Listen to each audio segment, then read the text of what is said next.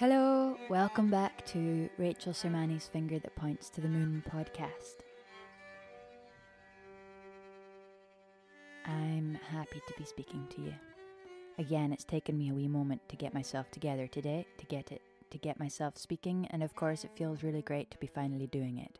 But sometimes we just don't know, you just need a wee push in there. And today we're looking at rule number 8 of Sister Karita Kent's Enduring Rules for a Creative Life.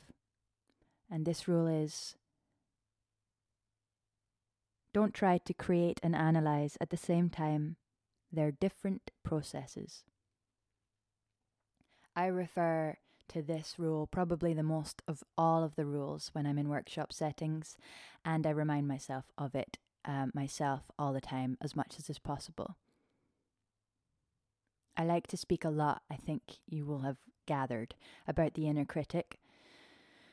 This guy or gal who pops up and has words that we think are very rational to say about our creative process.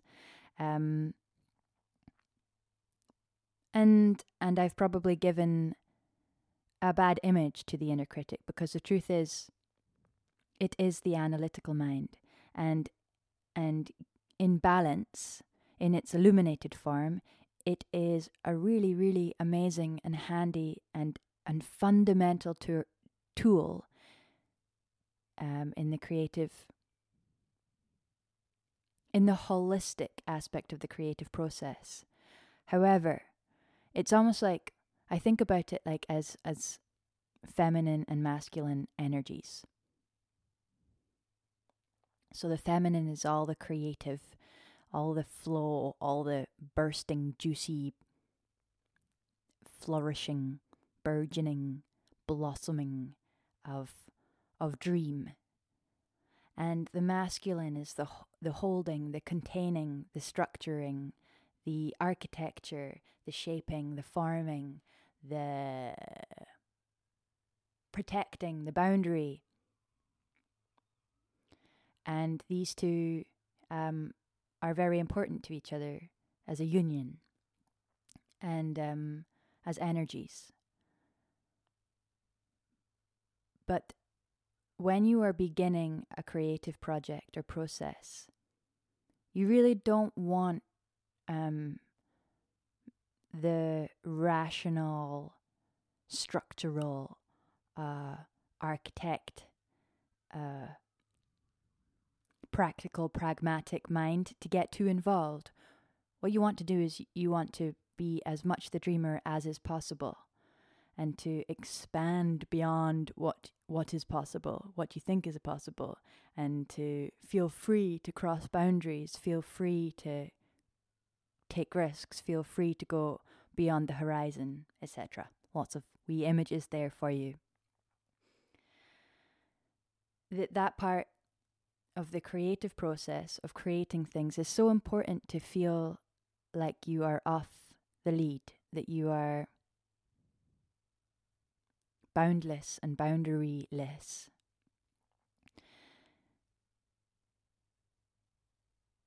So yeah, just remember that, I guess, is what I'm saying, is that if you're about to start a creative project, give yourself like the space to dream, and dream bigger than big, dream expansive, try and dream without limits, and create from there.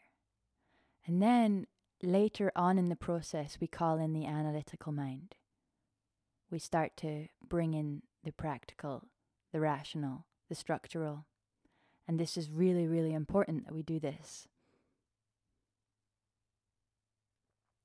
Depending on where I'm at, or where someone I'm helping in their process is at with their creative, with their creations, we will start to utilize the analytical mind for good. So at this point, usually say you've written your song, or maybe you've got 4 songs and you are going to make an EP, or maybe you've got 10 songs and you're planning to go into the studio, or whatever, or you've painted a whole series of paintings, or oh my gosh, there's so many examples. Let's just keep it let's keep it minimal, and you can interpret it as you will. See, that was my analytical mind getting involved there, and he was like, look, just reduce it down, keep it minimal. And I think this is a classic cardinal trait of my analytical mind, is always to minimize. Once we've gone all out with all the tendrils and tentacles and spaced ourselves way out, and layered upon layer of all sorts of instruments or ideas, it's a question of minimize, reduce. And one thing I like to the particular phrase I like is "kill your darlings," which I can't remember where I heard it from. I definitely think it's a writing analogy. Kill your darlings. Basically, your favorite part often has to go. I learned quickly that when I had a new song, it would be my favorite song, and when I performed it, I would usually go round and round whatever the guitar riff was, 1,000,001 times, at the start and at the end. And over time, as I performed it, I realized that a lot of that repetition and the multiple rotations of the intro or outro or chorus were negligible. They didn't need to be there. They weren't serving the song. And it's there that the analytical voice, your inner critical, is so handy, because it's there to serve the song at its best. And it's important that we keep our eye on that we center what we're really trying to project. And I was speaking to someone recently, and we were talking about the length of a song, and how there had been a mentality around one of the songs that she had written, and how they almost wanted to rebel against the 3-minute rule of if you want it to be like a conventional song or have potential to be played on the radio, you've got this classic thing of it should be 3 minutes or less, and you should hear the words of the song less than 30 seconds into the tune, blah blah blah. Now, I made a voice because I think that is funny, but also it's absolutely true. That's what the radio looks for, and often that's what catches people. That's what catches their ear, catches my ear all the time. So it's a true and tested formula in many ways. The trick is to not rebel for the sake of being cool, or for rebelling against the status quo and rebelling against convention by making your tune 9 minutes long. It's about being able to know what's right for the song, in my eyes. So if it serves the song that it's 9 minutes, then of course it should remain that way. But if it actually suited that you cut down and you didn't improvise so much over certain parts, or you left the 9 minute to a performance situation and the recording was a little bit more punchy, there's no, you have to also be aware of the image that you might be trying to save, which isn't about saving the song or serving the song, but more about being a rebel. Does that make sense? So, yes, there's no need for your song to be 3 minutes long if it's just for sake of it being a radio. If you want it to be played on the radio, then there's a good chance you should make it 3 minutes or less, apparently, a lot of the time. That's great. But if you wanted to reduce the song to 3 minutes or less, just because it served the song better. I would just say, like, don't let your ego get in the way and be like, well, that means that I'm conforming. Because it can go both ways. And yeah, I hope I'm making sense. Essentially, there's a time for creating boundlessly, and then once you've created, once you've got your piece of music, of song, of art, you then turn to it with your sculptor eye, and you ask what's necessary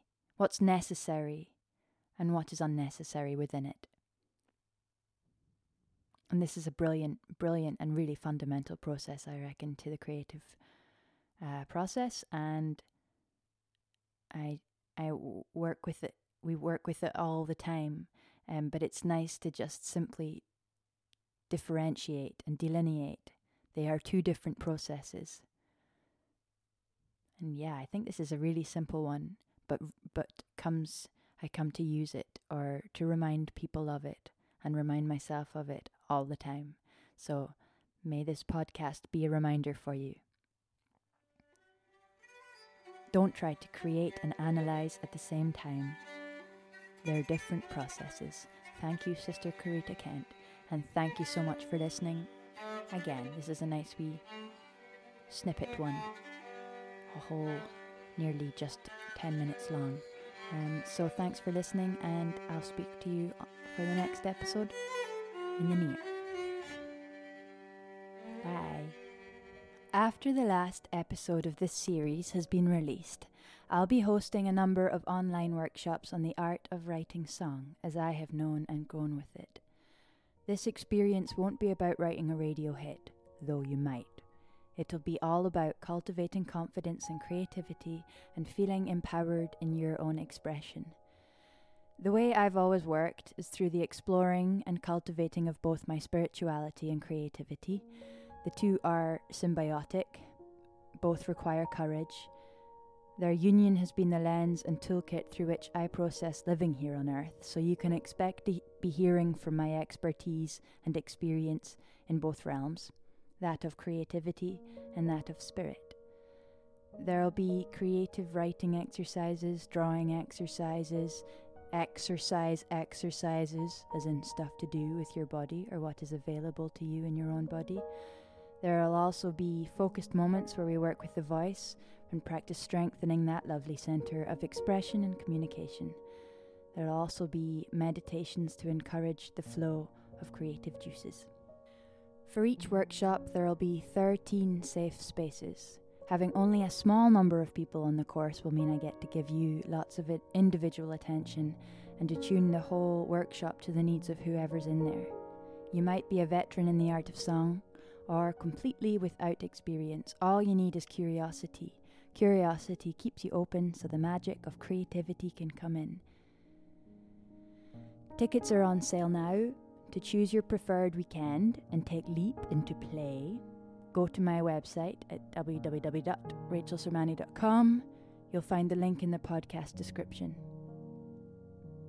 I'm really excited for this. Guiding people in their creative process is something I love to do and have been working my way up to doing more of for a few years. It's so important to me that everyone feels welcome in the world of expression. Artistry belongs to all. Creativity is a lifebuoy. It keeps one afloat in a wild sea. I feel like the more you're able to explore and express yourself, the more alive you're able and willing to feel. So maybe see you there.